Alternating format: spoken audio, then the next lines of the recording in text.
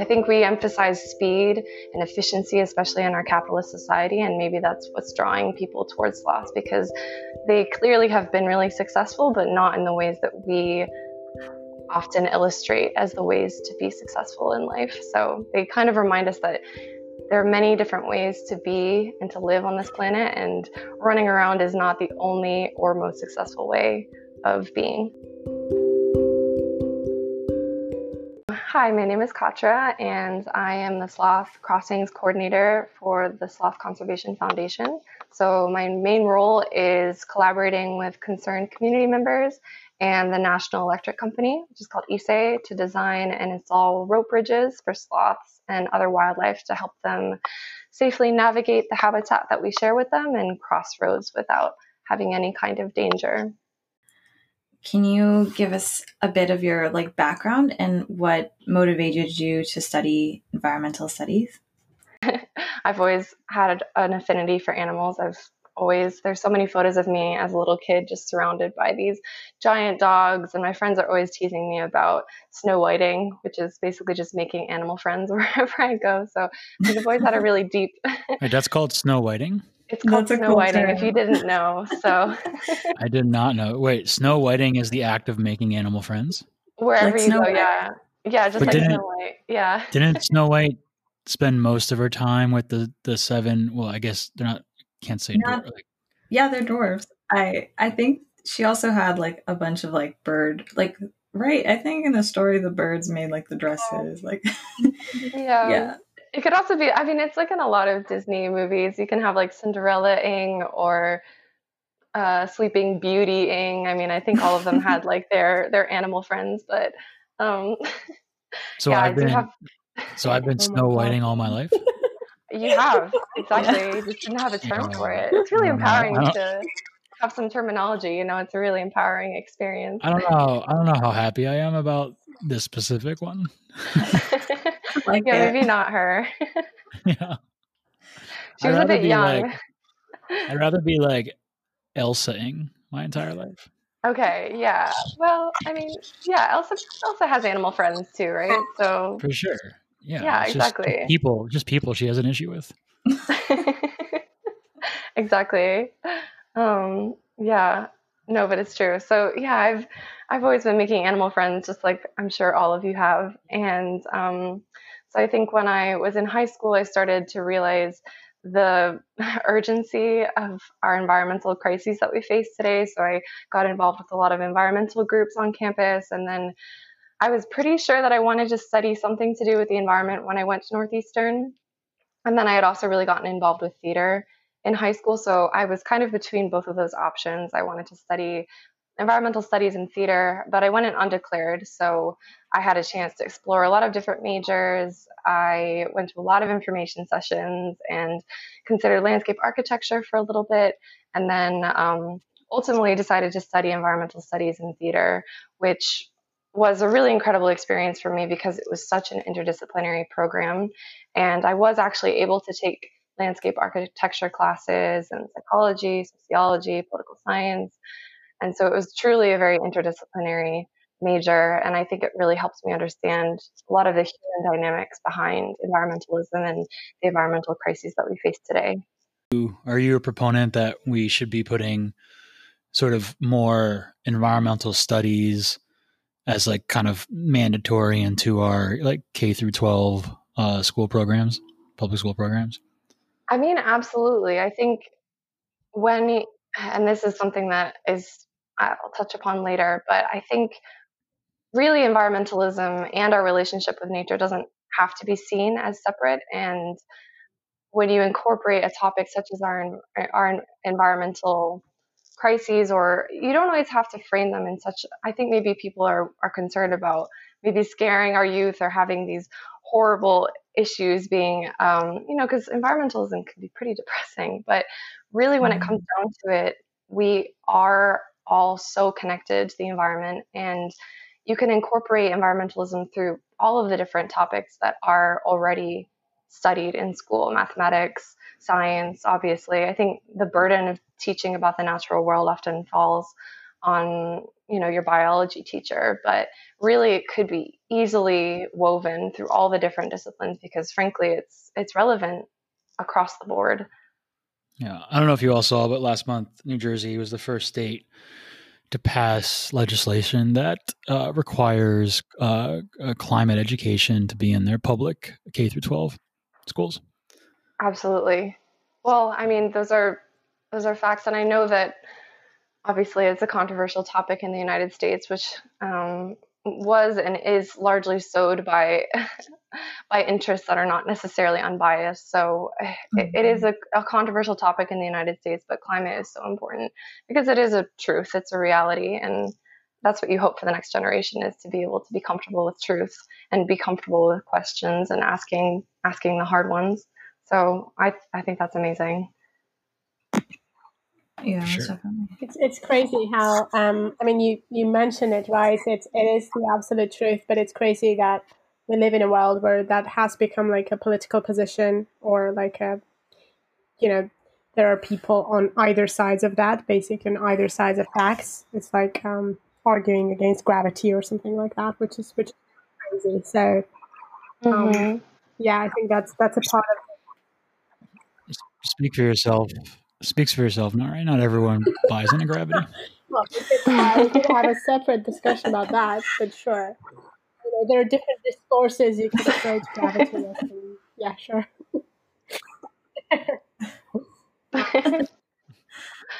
No, it's so true though. Yeah, I completely agree.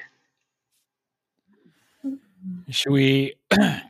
Before we get into, I mean, obviously we're going to want to get into all the amazing work you're doing down there, and sloth crossings and wildlife bridges and all these super important topics. But I thought it'd be fun just to sort of start by just reminding everybody why sloths are awesome.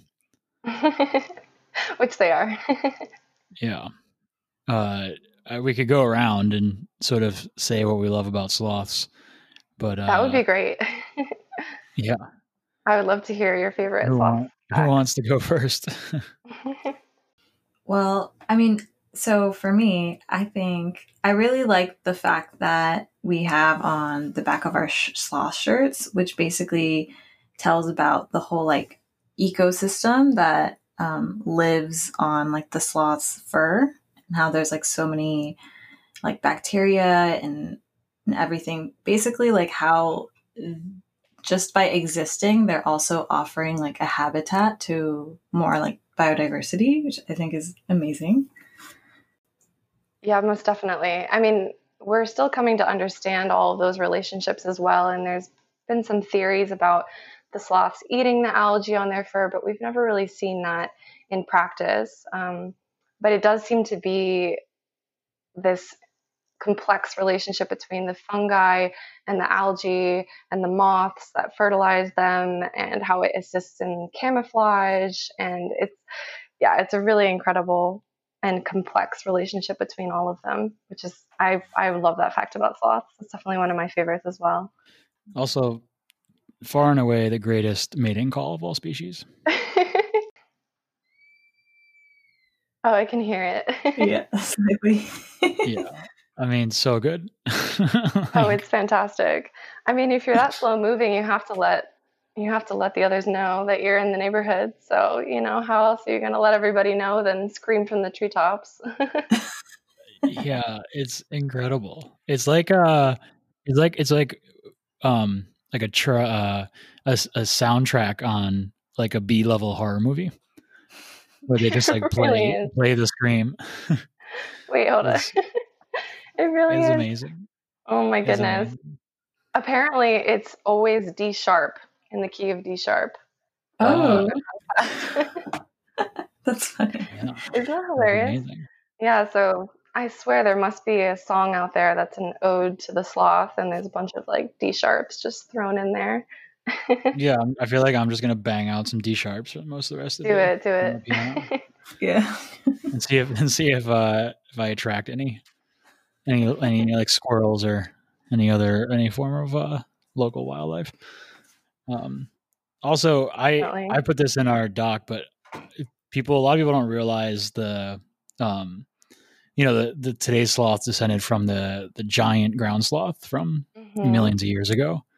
And if nobody's ever seen those images of a giant ground sloth, they're like, it's like a giraffe crossed with a bear, and just this incredibly large animal. But I'm pretty sure, correct me if I'm wrong, Katra, giant ground sloths were omnivorous, right? They, I believe. Do you know when in the evolution of sloths they became herbivores, or is do you know anything about? Because I believe that giant ground sloths were hunters.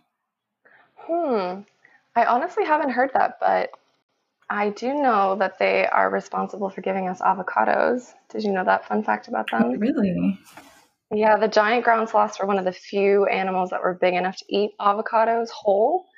So they would consume them and then obviously defecate them. So there'd be lots of avocado seeds. So if it weren't for the giant ground sloths, we wouldn't have avocado toast today.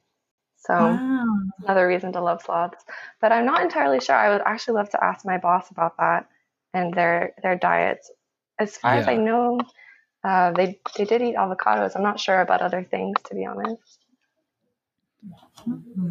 Something like is like a wonderful vision of a giant ground sloth just like pounding avocados. Like, I mean, if anybody hasn't seen them, they're really large. I mean, I think they were upwards of 25 feet tall. This is not like an animal that is similar to any, like, it's the height of a giraffe. That's why I mentioned giraffe, but in sloth form. So just the thought of that creature just going to town on some avocados is kind of wonderful. Oh, most definitely. Yeah, I mean, they're huge. There's a sloth sanctuary here on the Caribbean side, and they have a giant ground sloth statue in front. So it does give you a good sense of just how truly massive they were.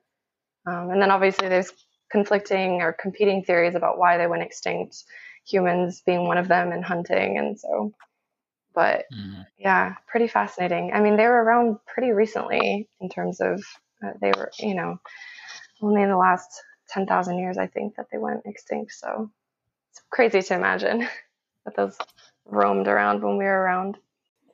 I guess a lot of people can relate to them because of different reasons and different characteristics. So, and we normally love things that we can relate to as humans.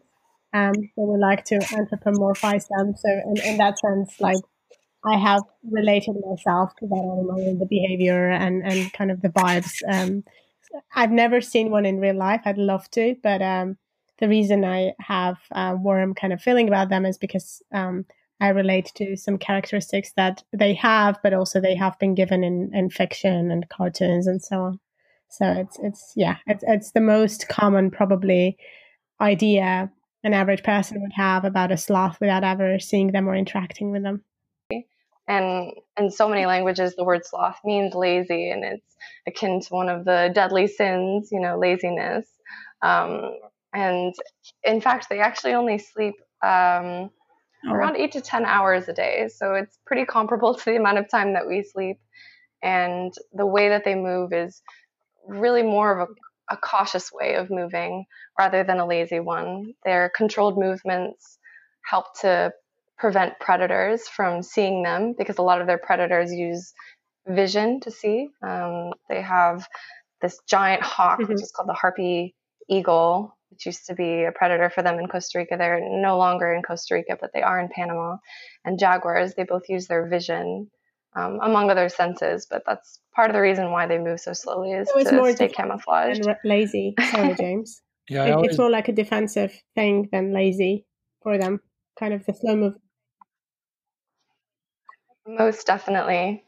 I always think of, if you've ever seen the Hunger Games series, have you ever seen the Hunger Games? So you know how PETA, he is really injured at one point, and in order to survive, he just uses his artist skills to kind of paint himself and stay hidden. I think that's what the sloth would do if a sloth was thrown into the Hunger Games. Would just hide. Just wait it out. Pretty smart. Yeah, I sort of have a aversion when people, call sloths lazy, and the reason is the word lazy has a very negative connotation in our vernacular. we tend to think of something as lazy as something entitled, you know what I mean, as a behavior of it just has a lot of like negative sort of connotation when we talk about lazy people. Yeah, it's usually an accusation you're making to somebody for not taking care of themselves or not taking care of others, not being responsible for their own behavior, all these things. So I think it's like sort of dangerous, not helpful to think of sloths as lazy creatures, because that naturally because we have that negative association with the word lazy. And really it's just like, I just think of them as they're just not in a hurry. Like that's to me a different way of thinking. They're not in a rush. They're not caught in the rat race of life that many of us are. And they live in the moment. Like that's another way I think of sloths as just creatures that are all like super present. Yeah, like as Katra said, they're very cautious. I think that's a good way of thinking about them. We're very Definitely. thoughtful. They are very thoughtful. Yeah, they're very cautious. They're very thoughtful. If you've ever see a sloth move, you can see that they're testing the weight, their weight for each of the branches. They'll grab onto a branch and then they'll pull it down a little bit to see if it'll hold their weight, and then they'll slowly move one limb at a time. So they are incredibly cautious. But as you said, it really is an incredible survival strategy, and it's been incredibly successful for them because they've been around for almost 64 million years. So it's clearly, I think we emphasize speed and efficiency, especially in our capitalist society, and maybe that's what's drawing people towards sloths, because they clearly have been really successful, but not in the ways that we often illustrate as the ways to be successful in life. So they kind of remind us that there are many different ways to be and to live on this planet, and running around is not the only or most successful way of being. So I also really appreciate that about them. I love that. Definitely. Yeah. So I guess that is kind of an interesting segue into sort of the first topic of talking about the biggest threat facing sloths, and talking about the sort of the roads and the habitat fragmentation, because their cautiousness obviously is not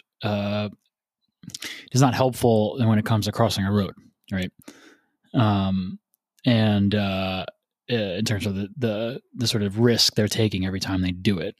Do you want to, Katra, talk more about this topic and this issue and why it's such a threat to the species? Oh, absolutely. I think sloths are really a great focal species. I'm sure you're familiar with choosing a charismatic species or choosing a cornerstone or a keystone or an umbrella species that will have a lot of benefits to a lot of other wildlife. And when it comes to habitat fragmentation, sloths are exactly that species, because unlike monkeys or other types of wildlife, we have these awesome, we have so many types of arboreal wildlife here. It's incredible. But sloths, they can't jump. So if there's a gap in the trees, you might have seen, if you ever come to the tropics, monkeys that will just launch themselves from one branch to the next tree. And sloths are not able to do that. So unless the trees are directly touching or within about a meter apart, then the sloth will have to come all the way down to the ground, cross on the ground, and then go up to the next tree. And not only is this a huge amount of effort for the sloth, they're actually really not designed for that kind of movement. They have developed a very specialized muscle structure, which is perfect for hanging in trees, which is what they spend obviously most of their time doing. But when they have to come to the ground and they actually have to use the muscles that would be responsible for pushing, they have a really hard time, which is why you see all those videos of sloths just dragging themselves across the road, because their pulling strength is quite strong, but when it comes to pushing, they're really quite hopeless. So they are a species that have become incredibly specialized to live in trees, and they're very streamlined in that way. They really have all of these characteristics that make them perfect for canopy life and completely unsuited for life on the ground. And then moreover, when they do come to the ground, they're at risk for being hit by cars, they're at risk for people, or unfortunately a lot of dog attacks. that we get. That's one of the leading reasons that sloths will come to rescue centers around here. And even if they survive the dog attack, it's often the bacteria from the bites that will kill the sloth down the line. So they are incredibly vulnerable to any kind of habitat fragmentation. And that can be seen in the form of roads, but that can also be seen among private properties. And I think that's something that people don't necessarily think about. How each property has a house and a yard. That's sort of the classic model, right? The house and the big lawn. And you can see that here as well. And every time you clear trees, you're reducing and diminishing these natural biological corridors. So you might not even know because sloths are really well hidden, but you might have had a sloth in your garden. And if you cut down those 2 trees, then suddenly that sloth is stuck in that one tree. So they are incredibly vulnerable for all of those reasons. One question we had was, how long does it take a sloth to cross the road? That's a great question. I was trying to think about that actually. I guess to put it in perspective, you can take several videos of a sloth crossing the road. I think it probably averages about a minute. Of course, it depends on the distance, but I was filming a sloth crossing the road, and I think I have at least 2 or 3 30-second videos. So it can take a while, but that sloth was honestly booking it. That sloth was moving really quickly. It was a male sloth that was trying to get to actually a screaming female on the other side, so he was not wasting any time to get over there. And I think this is important to bring up because I think a lot of people believe that, you're not causing damage to as much. You're minimizing damage in an ecosystem by, kind of building transport through it. And you're still maintaining it in that way and protecting it. But, this is a great example of how building transport through natural habitat, even just a single road or train track, which is something we were dealing with in Laos a lot on the elephant stuff, is, can be very, very damaging. And this is something that's been going on, for hundreds of years, right? Thousands of years of building trade routes and, connecting people. And it's a hard one to solve because the natural globalization of our economy depends on trading routes, right? And depends on connecting people and connecting cities so they can exchange goods and services. I mean, this is sort of fundamental of like, kind of economic growth for a lot of the world. And so I think the work you're doing is really smart because you're saying, hey, it's not about, we know we can't just stop, full on stop road construction. We obviously want to minimize it and control it where we can, but you've been doing a lot of work on actually creating new structures for sloths and other aerobial wildlife to cross the road safely, right? Yeah, most definitely. And I liked what you said about thinking about minimizing. That's always, I think, environmentalism in general is just taking a moment to see, hey, do we have any other options? Is there a way that we can reduce or minimize our impact first? But then beyond that, as you said, I think in the tropics, there's, as I mentioned, so many different types of species that live in trees, sloths being one of them, obviously a very beloved one of them. But there's a huge need for more connectivity between trees that have become isolated by roads and properties. So I think there's a lot of opportunities actually to install rope bridges, and I've gotten a lot of positive feedback over the years, and actually a lot of people reaching out to me asking about rope bridges. And road ecology as a field is fairly new. And obviously it sort of emerged originally with some of the larger wildlife like moose and bear and things that cause real issues when it comes to roadkill with people and hitting cars. It can cause obviously human and wildlife deaths.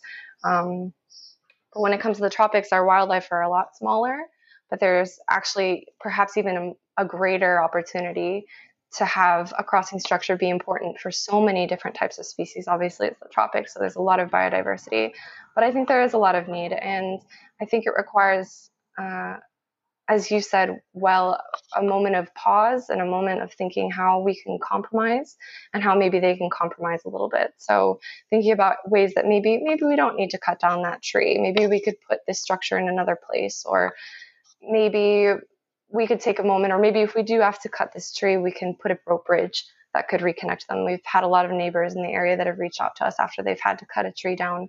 So, and then obviously on the part of the wildlife, it requires some compromise on their end, because then they have to actually modify their behavior slightly and use a structure that they may have never seen before. So it does require some compromise from both sides, but there can be some really inspiring results from both ends. Do you see that the sloths adapt to the crossing bridges pretty fast, or is it something that has kind of taken a while?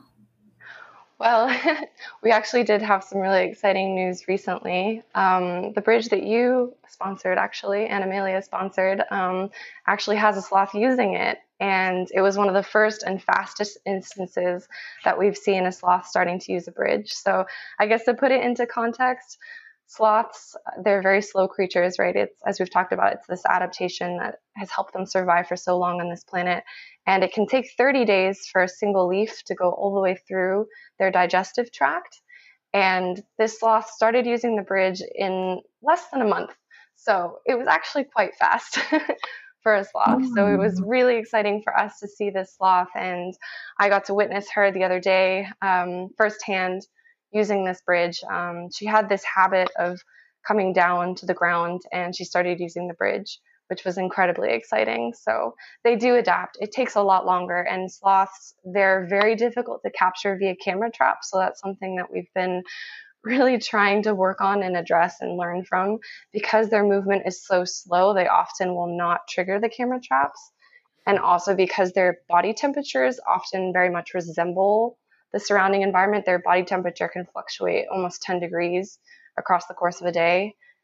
They don't trigger the camera traps heat sensors either. So they're incredibly difficult to get on camera. So we're still working on that, but we did get some footage of her crossing the bridge, which was incredibly exciting. That's so yeah, they'd be the ultimate sleuths. They are the ultimate Can't be sleuth. detected. Yeah, can't be detected. They would need a good amount of time for the sleuthing. They would, But, yes. But assuming the time was given, they could sleuth quite well. They really could sleuth quite well. I feel like, yeah, a sloth could totally steal a flat screen TV, and you just wouldn't see it coming, really. Let's not give anybody the wrong ideas about sloth application. I know. Can you talk a little more about the bridges themselves in terms of, just curious, what are they constructed of? How high off the ground are they on average for a given road? Like how much space do you like to have between bridges? Is it like you want to have it every quarter mile, every mile? Just if you can tell us a little more about these crossings themselves. Yeah, no, those are all really great questions. The material that I've seen it, so I've worked in Manuel Antonio, and then I've also worked here, so the Pacific side and the Caribbean side. And there are some differences in the two places, which I'll get into in a minute. But the material that we've used on both sides is a nylon rope. So it's resistant to electricity, which is good. It helps to insulate if it ever does come in contact with an electric wire. And it's very resistant to the elements as well. So it lasts a good long time. And so it's about a 2-inch nylon rope that you'll tie from one tree to the other. And in Manuel Antonio, they would often have them. So power lines have often the wires at the very, very top, which most people will see. It's usually 3, and you see them, along the highway in the distance. And then in Costa Rica, and then in other places, you'll have electric wires below. Sort of, they're a lower voltage, and that's often what they use to connect to your house. And so in Costa Rica, in Manuel Antonio on the Pacific side, they often have the bridges between those two. So between the ones at the bottom and then the ones at the top. And I think it was mostly having to do with the conditions that they had there. They didn't really have trees tall enough to be able to install the bridge above. But fortunately, on the Caribbean side, we do have some trees that are still tall enough that we can actually install the bridge above the whole power line structure. And that I would obviously recommend. That's the most ideal, because the risk if you do run the bridge between those two structures is that if they get off the bridge halfway, and then they might get on the telephone cables, or hopefully not, but they could come in contact with the electric wires. So it's obviously more ideal if it's at the top of the tree. And then moreover, the animal doesn't have to come all the way down to the base of the trunk and cross. They can use the branches, which is what they usually like to use anyway. So we have a wonderful tree climber here who's so brave. Every time I see him climb, I mean, he climbs like, 100 foot. It's insane. He climbs the tallest trees around here. And he's so dedicated to this project. He has been tying the ropes to branches that he thinks would be really great for the wildlife to use. So he's been really mindful of installing them in ways that it doesn't really impede their traffic. They would just climb up to the branch, and then hopefully from the branch go straight to the rope bridge, and then the rope bridge straight to another branch. So those are kind of all the best practices that we've been trying to implement. As when it comes to choosing where to put the bridges, the sad news is that there aren't always that many options. As part of my job, I go and I scout locations for bridges across the road. And it's a complicated process because there's a lot of different factors that you have to take into account. But one of the first factors is just simply the height of the trees. So unfortunately, due to human development, there aren't really that many tall trees across the road. So it kind of almost does the work for you. And then beyond that, you have to look at the tree species. Is this a tree that can fall down very easily or has really brittle branches? And because it is a living structure, you also have to think about how you can maintain this bridge in the long term. So you don't want to tie the rope too tightly, otherwise it could cut off the circulation of the tree, and then the tree could die or a branch could die. And since these are such precious and scarce resources, we have to really take into account the health of the tree as well. So I hope that answers your questions. There's a lot of things that we're still learning about this. Yeah, no, super helpful, very thorough. So building the bridges and getting them to adapt to that is really interesting. And I guess I was thinking, what are some other things that are involved in infield conservation for sloths? Like, what are some other things that are helpful for them right now that you are trying to implement? Yeah, I mean, we build the bridges because there aren't trees, but ultimately trees are the best intervention because they provide homes, shelter, food. So paired with our bridge building program, we do a lot of reforestation and trying to restore these biological corridors that once existed. But obviously trees are not an instant thing, so it takes a while for them to grow. So in terms of restoring habitat, that's some of the concrete measures that we take in place. But every property that we work with, we also do a lot of education. And as I mentioned, dog attacks are a huge reason that sloths often end up in wildlife rescue centers. And so teaching people about responsible dog ownership. We have a campaign where we spay and neuter street dogs, which is much more of a problem here than maybe you'd see in other countries. There's a lot of dogs that just wander freely and are scavenging. And if a sloth is on the ground, they would certainly attack them. So getting the wild and stray dog population under control is really important as well.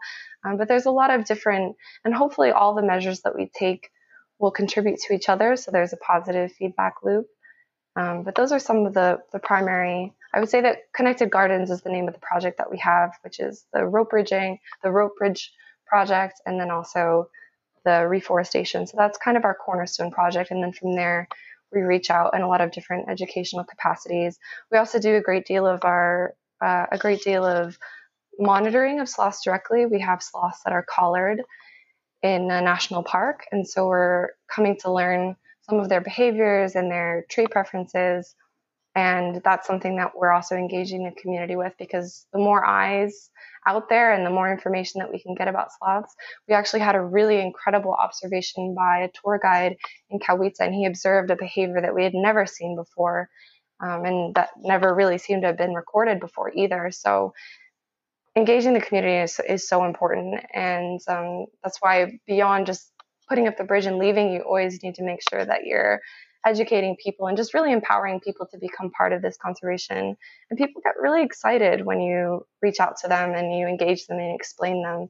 We have a lot of really, really wonderful property owners that we work with that are so excited when they see any kind of activity on the bridges, and they send us photos and videos right away. Thanks. Yeah, that was very comprehensive about about all the measures that are taken in place today. Because sometimes when you get when you want to get involved in terms of helping or donating or volunteering, very few people have an idea of what it actually means and what happens on the ground. So there are a lot of programs to like adopt a sloth, and they even have different names to start donating to them and helping them out. But it's really good to know and have an understanding of what's actually happening and what needs to be done and where the donations are going towards. Oh, most definitely. And we do try our best to give updates whenever possible. So whenever wildlife are seen using the bridges, we like to let our donors know. And we have a whole map of all the different bridges that we've installed and all the different places that we've planted trees that you can browse, and it's always being updated. I think it's really, I mean, it's really inspiring for us too, to really see and appreciate the full circle of the impact. And obviously it's so important to know what kind of impact your money is making, because it's such a generous thing to do. So that's really important to us at Slico.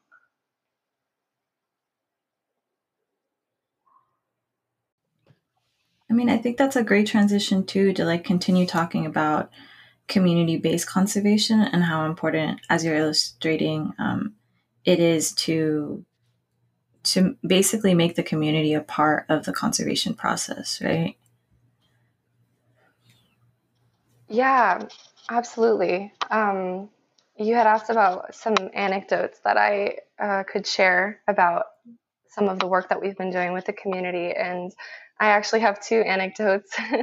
One is about a sloth and one is about a monkey, and obviously the communities that we live in. And so I had mentioned briefly that we have this female sloth who's starting to use this bridge in record time for a sloth, so less than a month. And so originally this sloth was using the ground to cross between the tree that she sleeps and then the tree that she eats.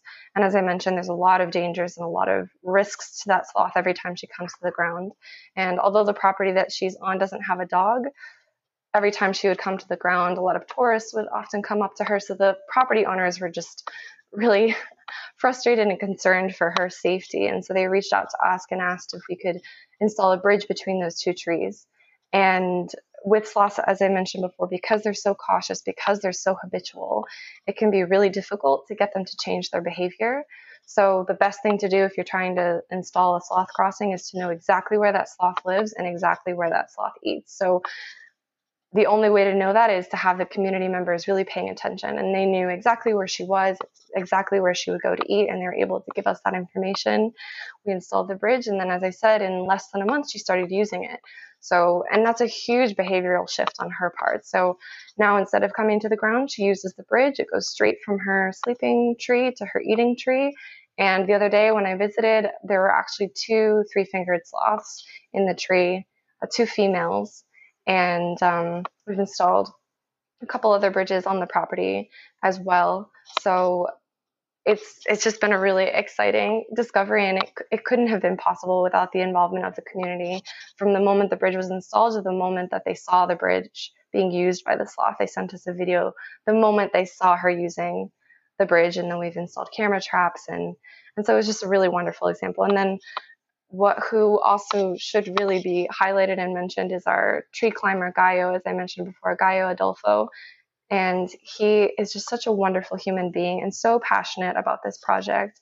He had a history of cutting trees. So oftentimes, in the tropics, a lot of trees will fall and branches will fall. So he would be cutting trees on private properties, but also for roads. And now instead of cutting trees, he connects them for us. And he's so engaged and he's always so passionate. So he's always asking me about when can we install the next bridge.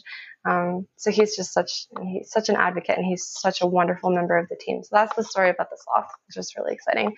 And then there's another story about a monkey at a different property. So this is another property. It's called Faith Glamping, and it's a place where you can glamp, fancy camping if you haven't done that before. And so they've kept a lot of the rainforest intact, but they had a troop of howler monkeys that would come to the property a lot. And one time, the howler monkeys were trying to get across a gap of the trees, and so a lot of the monkeys were jumping across the gap. And some landed well, but unfortunately there was a mother howler monkey and she had a baby on her chest. And when she jumped across the gap, the baby fell from her and it hit a stump. And the baby died immediately. And the owners were just incredibly heartbroken. And unfortunately, the baby died right upon impact, so probably didn't suffer much. But so it was incredibly tragic. And so they wanted to do something about it. They named the baby monkey Bobby. And so they reached out to us and they asked whether we could install some bridges on their property. We installed a triangle of bridges on that property where that monkey fell. And they named the bridge Bobby's Bridge. And as it so happens, and this was a really serendipitous moment, the person who sponsored the bridge, he was sponsoring it for a relative of his that had also died. And it was chance that it ended up being the same bridge. So it's honoring two deaths in a way, and honoring those and remembering those in, I think, a way that's really positive. So those are two of the stories that are from our Sloth Crossings and Connected Gardens program that were really heartfelt and touching, I think. Oh, yeah, those are amazing. I also just want to echo, in conservation, how critical it is to work very closely with local communities. And it's not just for their support.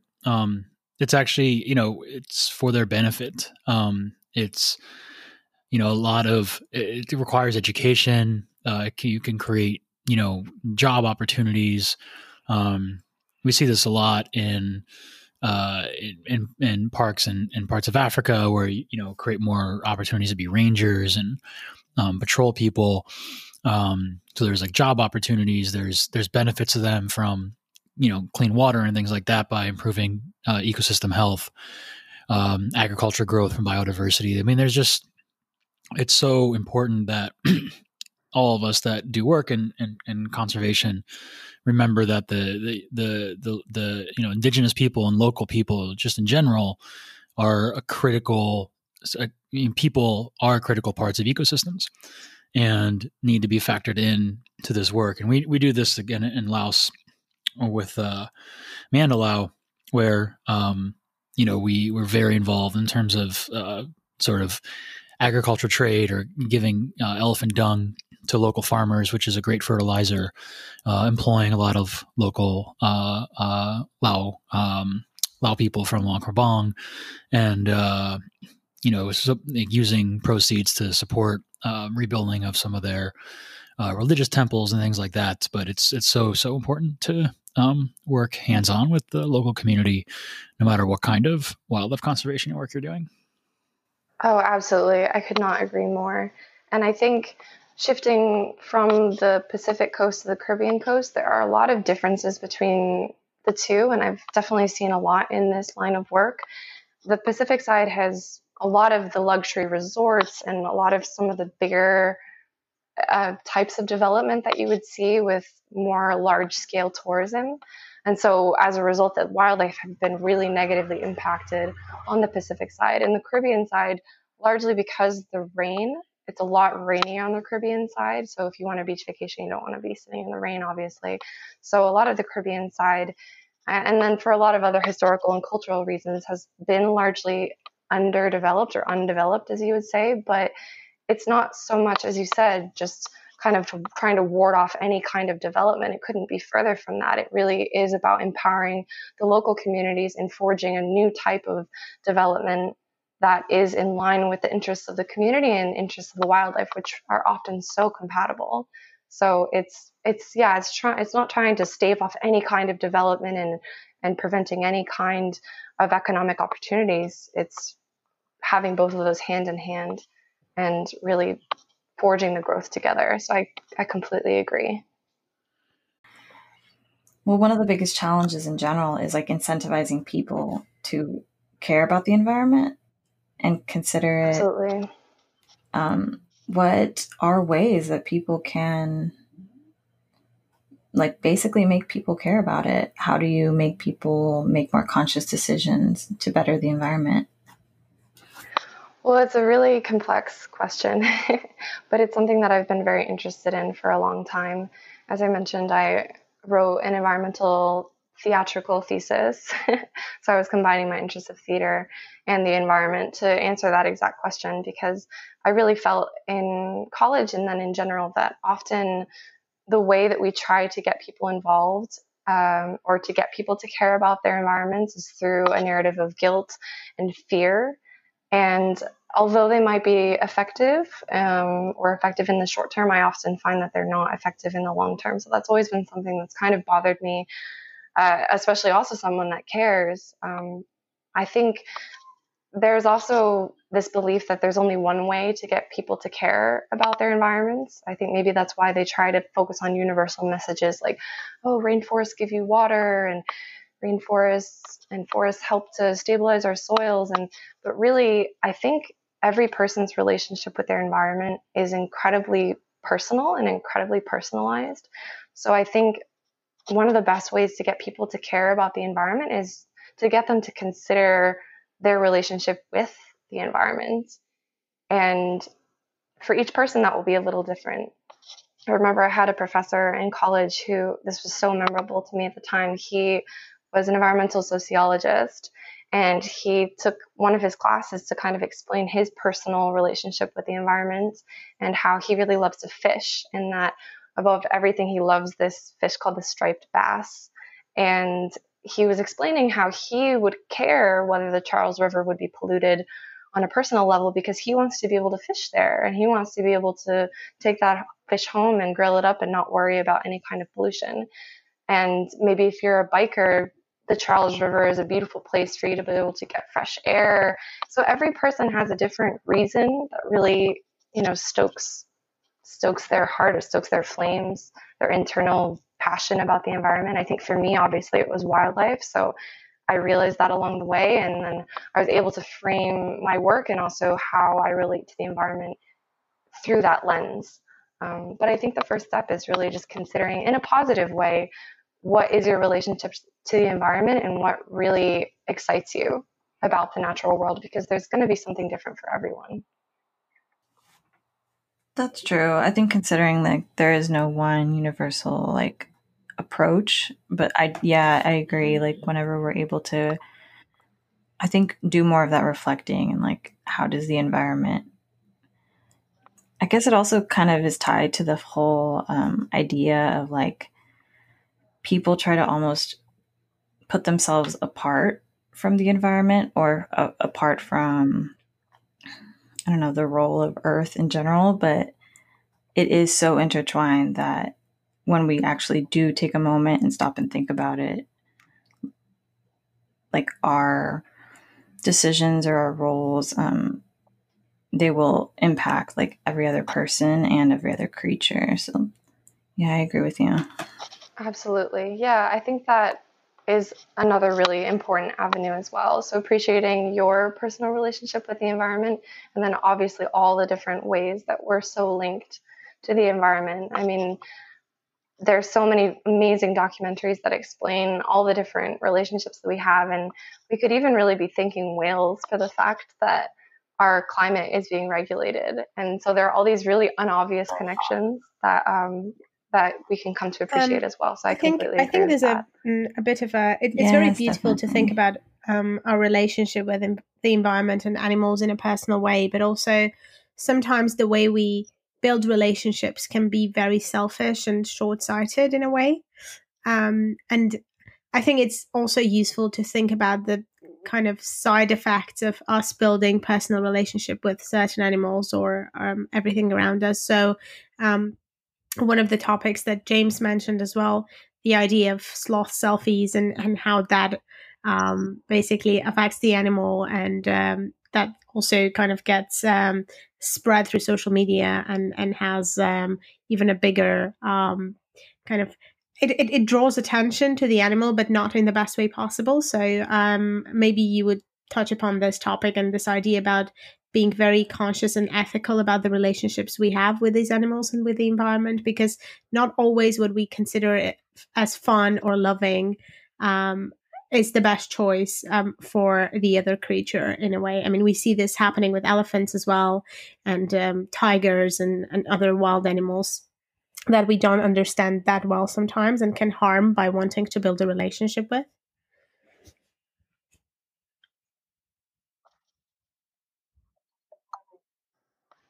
Absolutely.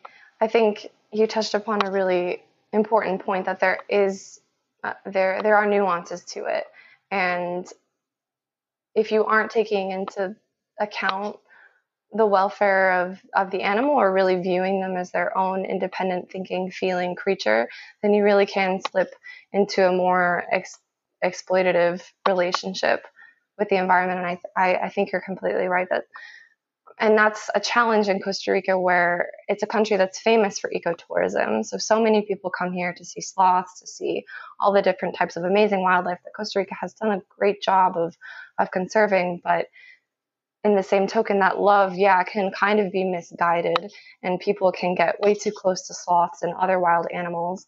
And so, with regards to sloth selfies, I wanted to highlight the fact that not all sloth selfies are bad selfies. If you're not stressing the animal out, if you're never touching the wild animal, and if you're also really thinking, if you are touching that animal and you're in the context of a wildlife rehabilitation center or a role that you have to touch the animal, taking some good time to think about whether posting that photo would be for the benefit of the animal. Could that selfie be misinterpreted by a wider audience? And then just making sure that those norms are followed by other organizations. So if you're taking a sloth selfie and you're 6 to 10 feet away, and the animal's behavior is clearly not changing by your presence, and you're not making loud noise, you're not using flash, if you want to take a selfie, go ahead. That's a responsible selfie. But as soon as you see the animal's behavior change, or perhaps you're blocking that animal from getting to somewhere where they need to go, then that is clearly a bad selfie. So I did want to highlight those things. And I think people hear stories from organizations saying, oh, well, this sloth was rescued, they like people, and usually those stories are false, in addition to being just really untrue on the part of the sloth. We've hand-raised sloths because they've been orphaned, and by the time they reach sexual maturity, they often don't even want to be near people at all. So even sloths that are hand-raised often don't want to be near people at all. And moreover, the organizations that are offering sloth selfies or offer a sloth as a photo prop, they probably took the animal from the wild. The mother was maybe killed, and it's fueling this illegal petting trade, and ultimately threatening the sloths in the wild. So it can seem innocent, but there's a whole backstory that I think a lot of people don't quite realize and understand. Oh yeah, like you said, like once a sloth selfie is shared on social media, maybe you do, like, say you explain in the caption, like, oh, this was raised in, this is an orphan sloth. But if people don't dig that deep and read it, and they just kind of see the overall picture, there's so many assumptions that can be made, like this is acceptable, etc. So yeah, it's a good point.